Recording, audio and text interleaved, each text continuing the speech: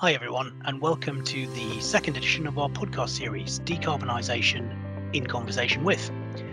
I'm really delighted to be joined by Damien Dunphy from DLL today. Damien is the Energy Transition Director at DLL, and we've got a really interesting chat lined up for you. I hope you enjoy. Damien, hi, and are you all right just to tell us a little bit more about yourself and a little bit more about DLL before we get started?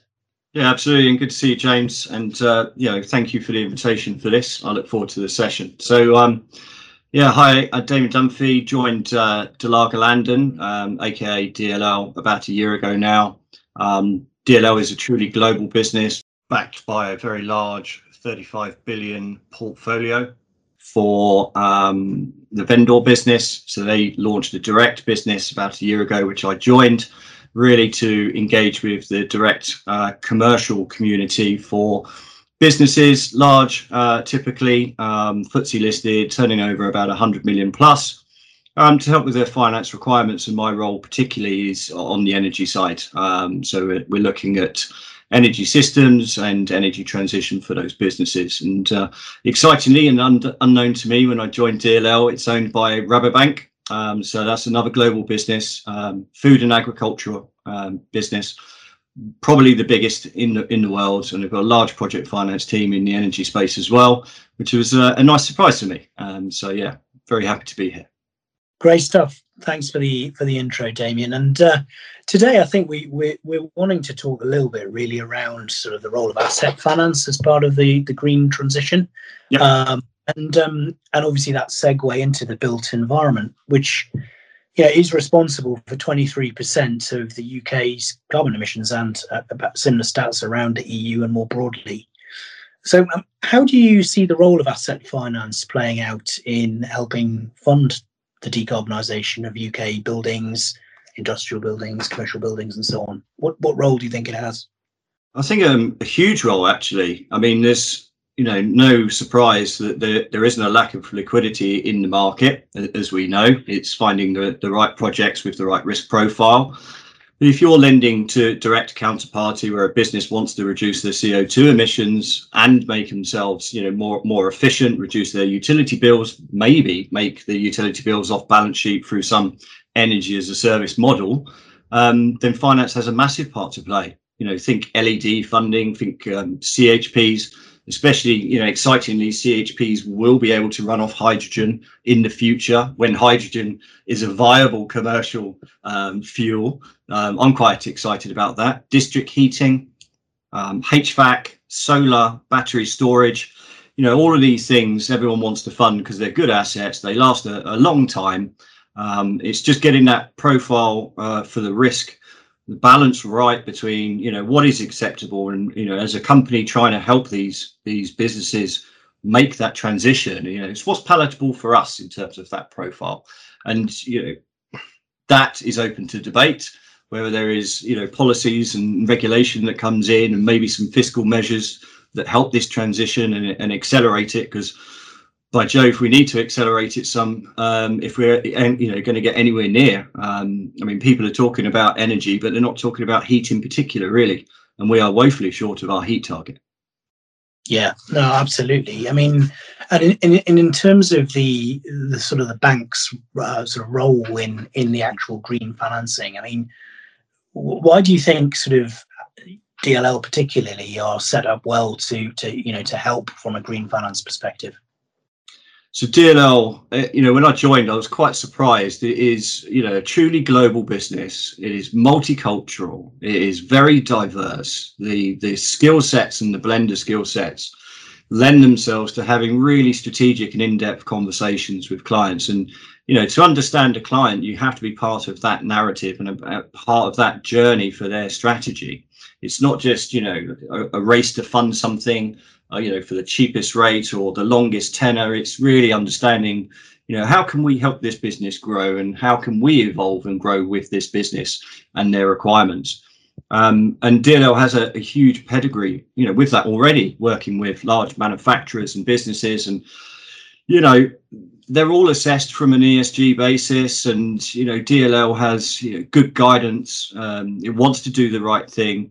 And, you know, for the majority of cases, if it is too risky, then it's actually just easier to walk away from that transaction. Yeah, yeah.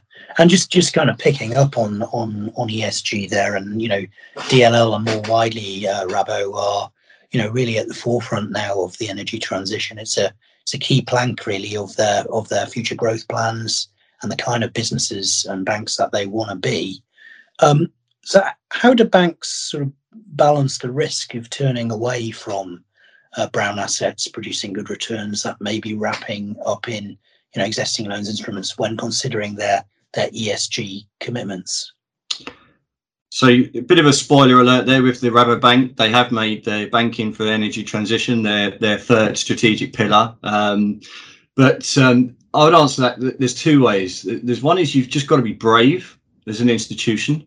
And it does take, you know, that level of thought in terms of how we're going to approach this. Is this right for our business? And you've really got to look internally about the direction of travel and how you are going to support businesses and what businesses you're going to support.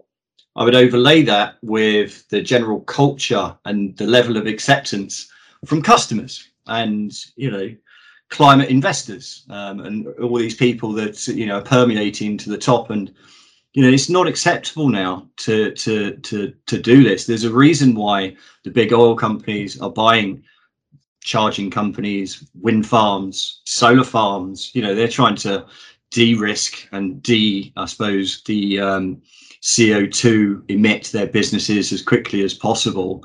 And you've just got to ensure that as a business that you put that lens over every transaction that you do.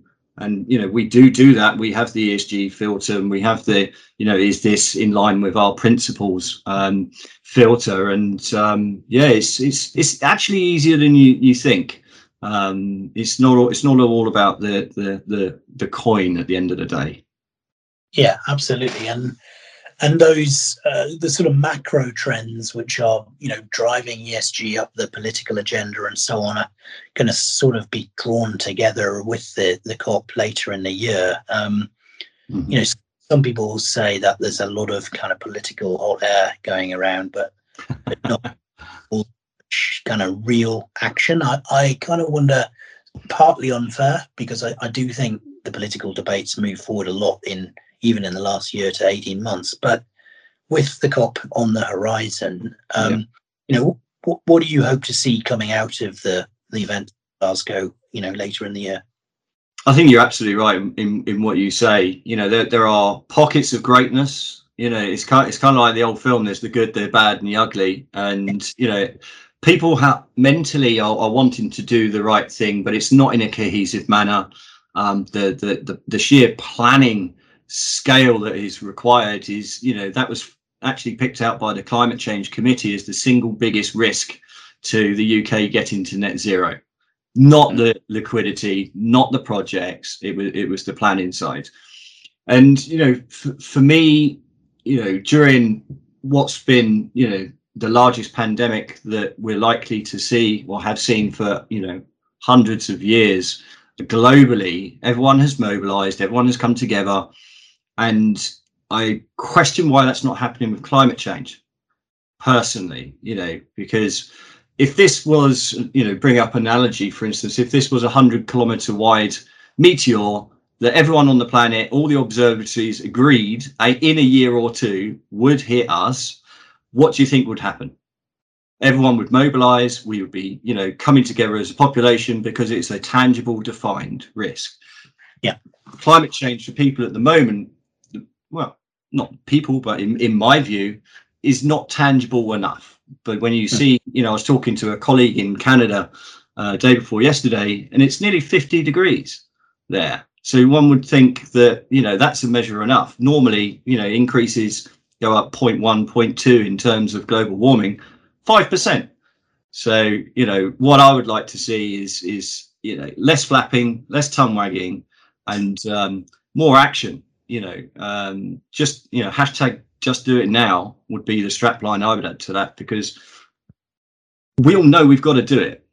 There is no second chance. So someone said to me the other day, we are the first generation to experience climate change, and we're the last generation that can do anything about it. I mean, just think about that. Yeah, it's a really good way to wrap up there. Real food for thought. So, just remains to say, Damien, Energy Transition Director at DLL, thanks very much indeed for your time. It's been really interesting talking to you. You too. Always good to catch up, James. Thank you. Take care.